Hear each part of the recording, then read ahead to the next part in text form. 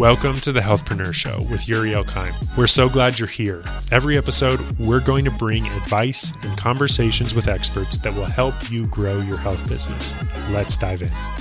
Hey guys, welcome back to the show. Yuri here. Today I am joined by Amanda Quinn and Laura Jackson, who are the founders of Fit Chicks. Pretty cool name. They are Canada's largest women's-only fitness company, started in 2008. And with only 7 chicks and many companies in the industry failing to grow, their goal of fierce fitness made fun that's accessible to all women expanded their award-winning women's-only bootcamp from over 20 locations to include health retreats, fitness DVD programs, nutrition challenges, and the Fit Chicks Academy online certification programs. They've helped thousands upon thousands upon thousands of women transform and reach their goals. And I'm excited to have Amanda and Laura with us today. Ladies, welcome to the Healthpreneur Show. Thank you so much for having us. We're so excited to be here. Absolutely. So let's start off with how you guys got connected and why you decided to partner up instead of doing your own thing. Okay, I'll take this one. So basically, we've actually been best friends since grade 9. So wow. Laura and I have been friends forever. And I could age us, but yeah, we've been best friends for a really long time. And, we struggled with body image issues. We struggled with weight issues and all of those things that as a young person, when we became friends, we're dealing with. And so we actually started working out together, going to yoga classes together, like doing all the bad fad diets and like gimmicks out there to try to figure it out when we were young. And then over the years, we kind of just learned a lot of different things. We learned a lot of different tools and we started falling in love with health and fitness. And we just sort of became a part of who we were as opposed to something that we just kind of did. Right. That's awesome. So that was kind of like a little bit of the story, like the process of how it began. But really how we started our business was we were actually at an outdoor fitness class together. And this was just in I guess probably about July of 2008. We were at an outdoor fitness class together.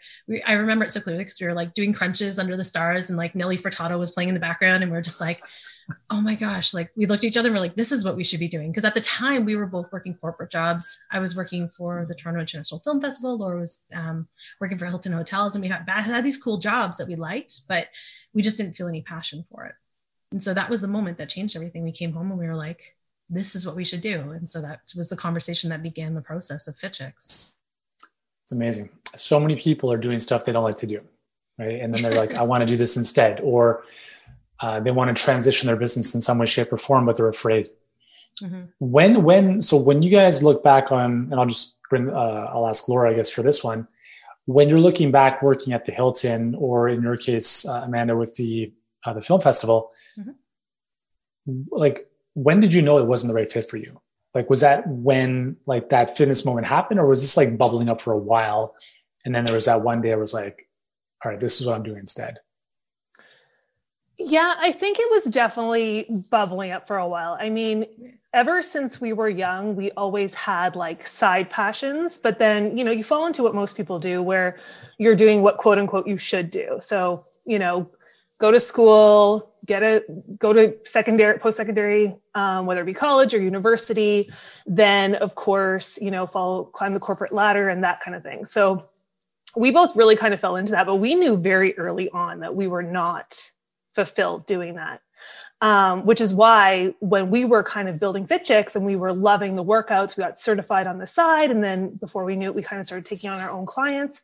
But we saw like a massive hole in the market for women's fitness. There was back then, everything was either like, I don't know if you remember Curves. Mm-hmm, it was very like kind of, lighter weights for women, fluffy aerobics, or there was like the hardcore kind of CrossFit. There was no place for women to really like work out, whether it be high intensity interval training or really strength train, and also have that same kind of female-based community. So we love the business side of it. And then through corporate, as we were like very quickly seeing that we could do this on our own, that's when we knew we had to exit.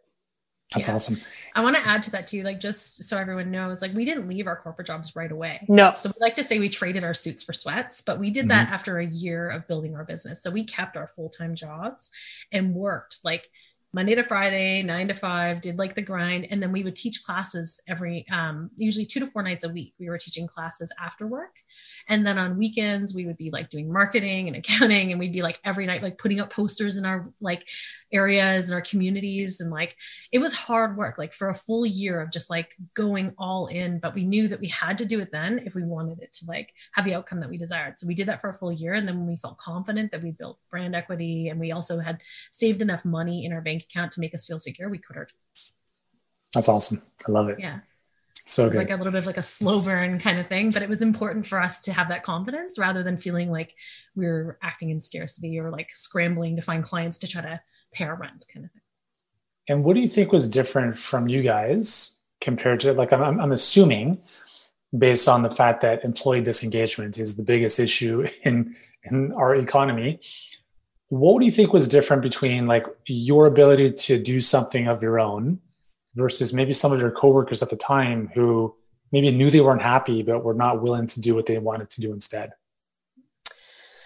I don't know. Like, I feel like I wish I could give you some really, deep advice about that. But I honestly think we just got to work. Like, I don't think we really thought about it that much. It was like, oh, cool. I think we could do this. Let's try it. And then it was just like, let's put up a website. Let's put up posters. Let's start practicing classes. And we just really went to work. And I think that this is where a lot of people, they kind of overthink things too much without even trying it. And then before you know it, you're stuck in your head, you're stuck in that loop of failure. And then you don't even attempt it. So I feel like it was almost like a blessing in disguise because we didn't even have time to really even think about the option of failure. And also I think too, because we had that, we still were working full time. It was almost like, you know what, if this doesn't work out, we still have a job. But we knew very early on that it was going to work out. Yeah, that's awesome. I remember my first year in business, I made $6,000, which was amazing living in Toronto.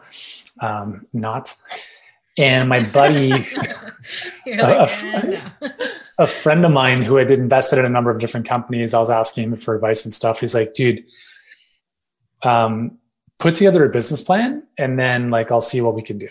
And I was like, I remember writing a 30-page business plan that was, you might as well just like put it in the fireplace afterwards because it was a complete waste of my time. It took me like a month.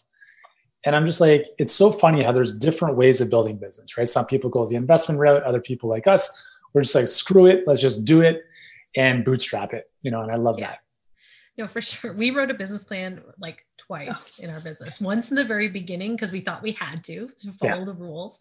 And then the second time was actually, we were on Dragon's Den and we got a deal I with thought I one of the saw you guys dragons. on Dragon's Den. That's okay. So we got a deal with one of the dragons but of course, like, in the show, they really actually do not really know anything about you. So you could say whatever you want. And then in the afterwards is like the due diligence. So they wanted us to come up, like to send them our business plan and stuff. And we're like, oh man, we have to like build a business plan now. Like we don't even have one. We just kind of know what we're going to do over the next year, but we didn't really know what the big plan. And it was just, we didn't end up going with the deal. We ended up like deciding to go separate ways. But who were you guys going to do the deal with?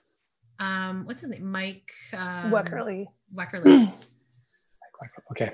Yeah. It was interesting. Yeah. He actually gave us a deal, like it was crazy. He gave us a deal within like a minute of us being in the den and like amazing. But it was at the end of the day. So I'm like, was he just tired of filming? Like, I don't know. He made us a deal like instantly. Like we hadn't even finished our pitch yet. And then he gave us a deal. And then we were like, okay, well, we're just going to finish pitching everybody else. Sure. It was really awkward. But yeah. And for our American friends, Dragon's Den is like Shark Tank, but Canadian version. Yeah. What did you guys learn about that? Like, what did you guys learn in that process of like applying for the show, being on the show, almost getting the deal, it not going through? What was the big learning in that whole thing for you guys? Oh, well, 100% was that we don't want any outside partners. I think the exact same thing. Yeah. I think a lot of times because I think a lot of times, first of all, as entrepreneurs, we always think that other people know better than we do, and we don't trust ourselves enough. And I think that for us, that was kind of like we had this idea that we needed somebody who was bigger than us, who was, had more money than us to be able to build our brand to where we wanted to go. And then we realized very quickly as those conversations started that the vision was so different. So we actually ended up backing out of the deal because it was so not in line with what we wanted for Fit Chicks and what we wanted for women and our clients and the whole thing. So that was something that was like really, really, really huge. And also like, I don't know, you probably know this, Yuri, like as an entrepreneur, like you want to, like one of the things you love is to create, right? And it's like when you have to pass things through other people, it takes away from it. So, I mean, again, a lot of people do it differently. People love having investors, but for us, we knew very quickly that we're like, that was like the nail in the coffin, that it's the two of us and we're going to build this as big as we want to, not as big as somebody else wants to. Yeah, that's awesome. I remember when I was in my first year, I thought PR was the way to go. So I was put in contact with the publicist. It was $20,000 to work with her for the year. And so I started seeking outside investment for $20,000. And my friend introduced me to someone who wanted 15% of my company for the $20,000. And I'm just so happy I didn't do that, because that would have been a terrible mistake. Yeah. And like, you only know what you know at the time, but I think there's a lot of value to just struggling and bootstrapping and kind of finding your own way. Because when a lot of people that get outside investment is like, it just becomes very frivolous, right? I don't know if it's a skill or maybe a habit or a way of being, like, how did you guys develop? What did you guys get better at because you guys had to figure things out without that outside investment? I think that we got better at like a lot of different things. I think the biggest thing though is like trusting ourselves in the process. Like, I think that was the biggest thing that we kind of got better at. But I think, I mean, like skill set wise, of course, like we continue to learn and grow even to today, like to this day.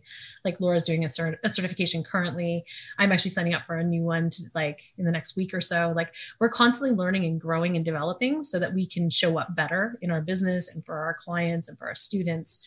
But I think it's really just like the one thing I feel like I learned through this whole process or the past 13 years is really just to like trust ourselves and to trust our gut, and also to like pay attention to your business, pay attention to what people are saying to you about your business as well. So really actually listening to the feedback and not necessarily taking it because I think sometimes, especially in the beginning, entrepreneurs are like, oh, like for example, someone will be like, oh, I want you to teach fitness classes in the morning. I wish I could come. And then they'll all of a sudden they'll just be like, okay, I'm gonna do it in the morning now. And then they start changing things and they start changing the direction.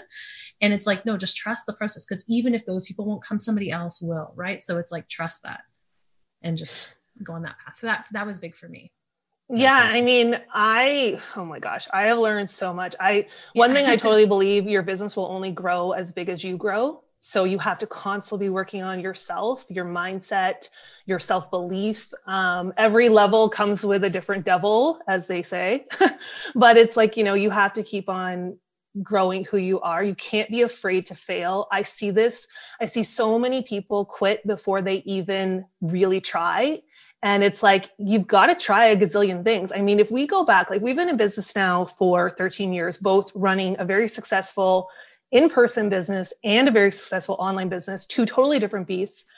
And excuse me, like if I went back and looked at all the things that we have tried, all the money we've spent that didn't work out, but then all of the lessons we learned from that then contributed to what did work, it's like, it's crazy. But you've got to be willing to be in the game. Like you've got to be willing to try things, put yourself out there, fail, have people tell you you're wrong, and just kind of keep going. And I think for me, that's one thing. It's not even about having a tough skin. I think it's just about understanding failure is part of the process. And it doesn't mean anything about you personally. It just means that strategy didn't work and you just have to try something different. It's really good advice.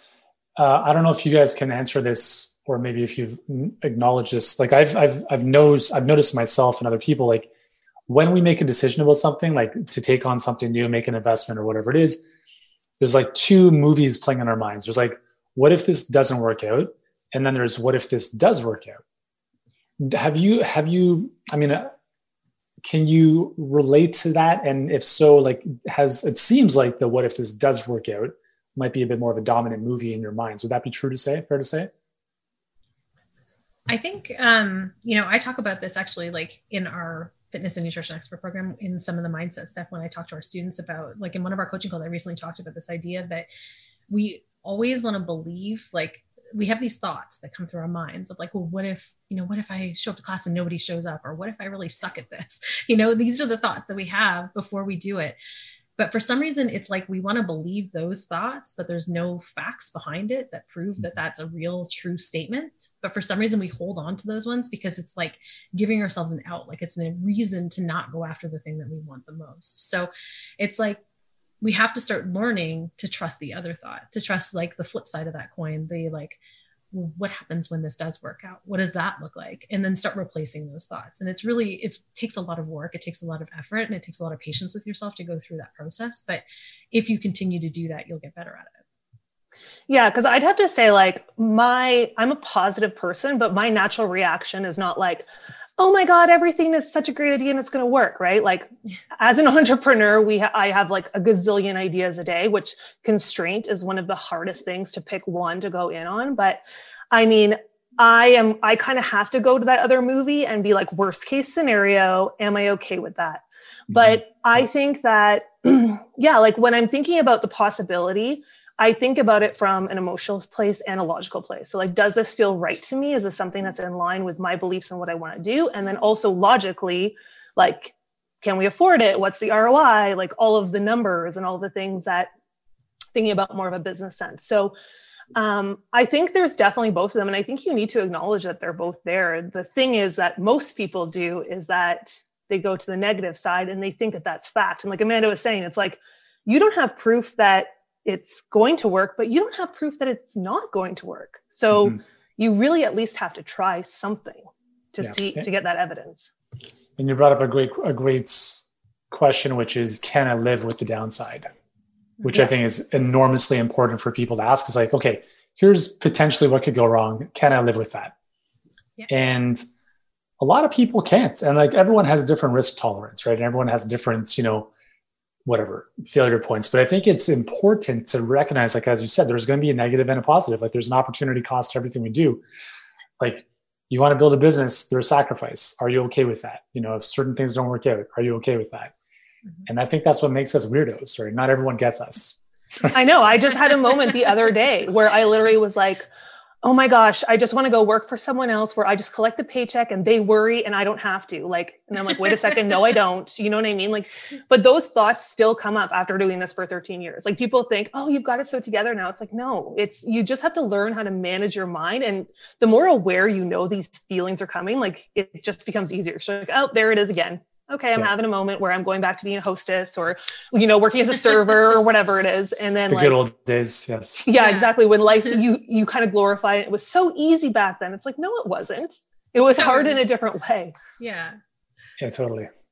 I remember one of my first jobs was bartending back when smoking was still okay in restaurants and stuff. And I just remember getting home at like 3 a.m. and my clothes just reeked of smoke, and I have asthma, so it wasn't that good for me. I'm like, I'm just so happy things are different. But we all have to go through one of my first jobs. Yeah. Bartending was one of my first jobs too. It was great. I made lots of money, but it was like long hours and terrible, relationships outside of it. Cause you're just like in this different little bubble. Yeah. Yeah. 100%. Not the ideal lifestyle for someone who's maybe a bit more health conscious. Exactly. Amanda, you mentioned something a couple of minutes ago about kind of listening to, clients or people's perspectives and stuff. On the flip side, how do you guys deal with like haters and negativity and criticism? Oh, that's a great question. So when we first started, it used to really bother us, right? Like people would make comments or they would, troll us on social media. Like social media was just kind of like up and coming back then, but it's like, it would still happen on our YouTube videos. They'd make comments, etc. We would get like phone calls, whatever, like all those things happened to us. And they used to really bother us, like to our core. And they made us believe that what they were saying was like make us doubt ourselves at least. And now, I mean, we're fortunate enough that we're at a place where those comments, we really like it when they come up on our ads or things like that.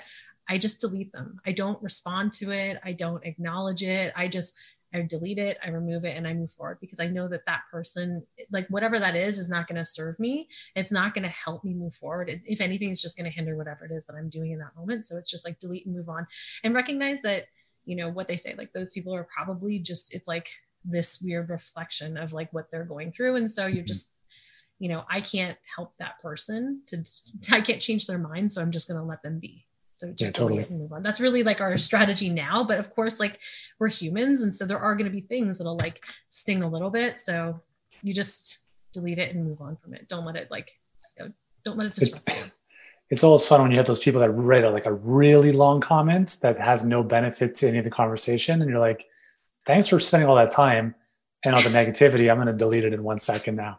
Yeah. Like, do you do the same? Like, it's just like, it's totally. a part of, especially with social media being what it is now. It's just like, that's just part of what it is now to be in business. And I think, Laura, you were telling me about like, was it Brene Brown? And she was saying how like, it's like, if you're not in the arena, then you don't like, if you're just in the nosebleed section and you're not actually on the stage, and you don't really have that ability to speak that way.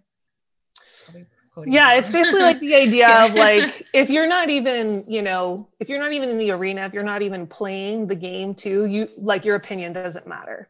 I just find too, it's like, we're really trying to be in a space of like the positive comments don't necessarily mean anything and the negative comments don't either. It's almost like those are other people's opinions. And for us, it's like, we're just trying to stay focused on like serving our clients, creating the best business possible, and like not getting caught up in all of that. Because I mean, somebody else's opinion of you is really none of your business, right? Like that's their opinion. And it's hard. And like, don't get me wrong. It's still like when you read something, and it's funny, like there'll be a picture of me and to someone I'm super fit and they're like, oh my gosh, I would never be able to look like you. And then to someone else, they're like, I would never take a fitness certification from her. Like she looks too fat to me. So like everyone has a different, idea of what that looks like too. And I don't know, it takes a long time to get there. Well, not for everybody. For me, it did. But at this point, I'm just kind of like, I'm 41. I got bigger things to deal with. I'm like, totally.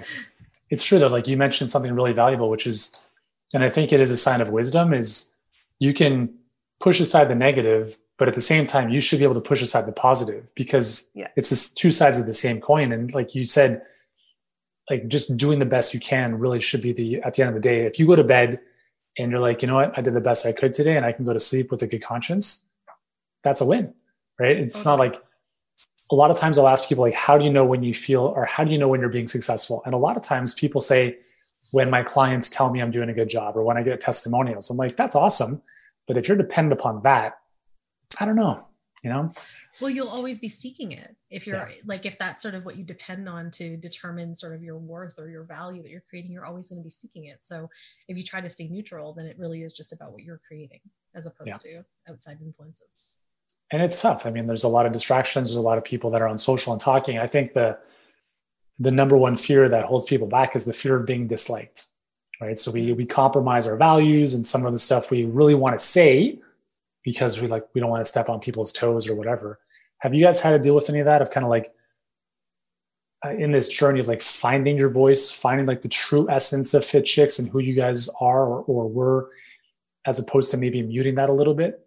Or is that something that not so much?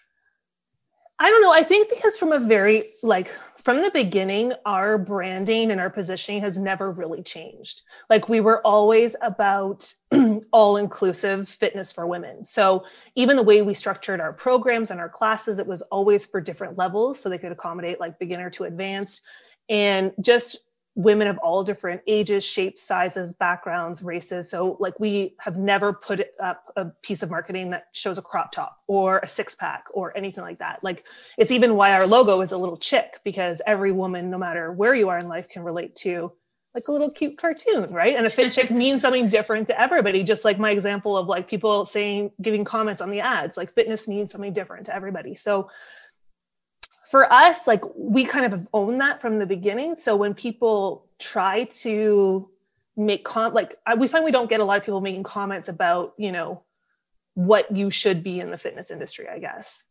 So, I mean, we've also though too, I think we've spent so much time internally in our business. Like that's one thing we need to work on more. We have our podcast and we have all these other things that we do, but like when it comes to social media, we're not on Instagram live every single day, like a lot of businesses are. We've more built our programming from like internally, I guess, and more from word of mouth and stuff like that. Cool. That's awesome. Ladies, this has been really good. Lots of great insights. Thank you so much for sharing a piece of your journey. I mean, we could talk about your journey for hours.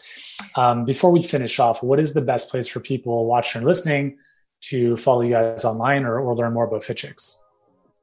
So they could go to our website, of course, which is fitchicksacademy.com, or check us out at Fit Chicks Academy on social. Cool.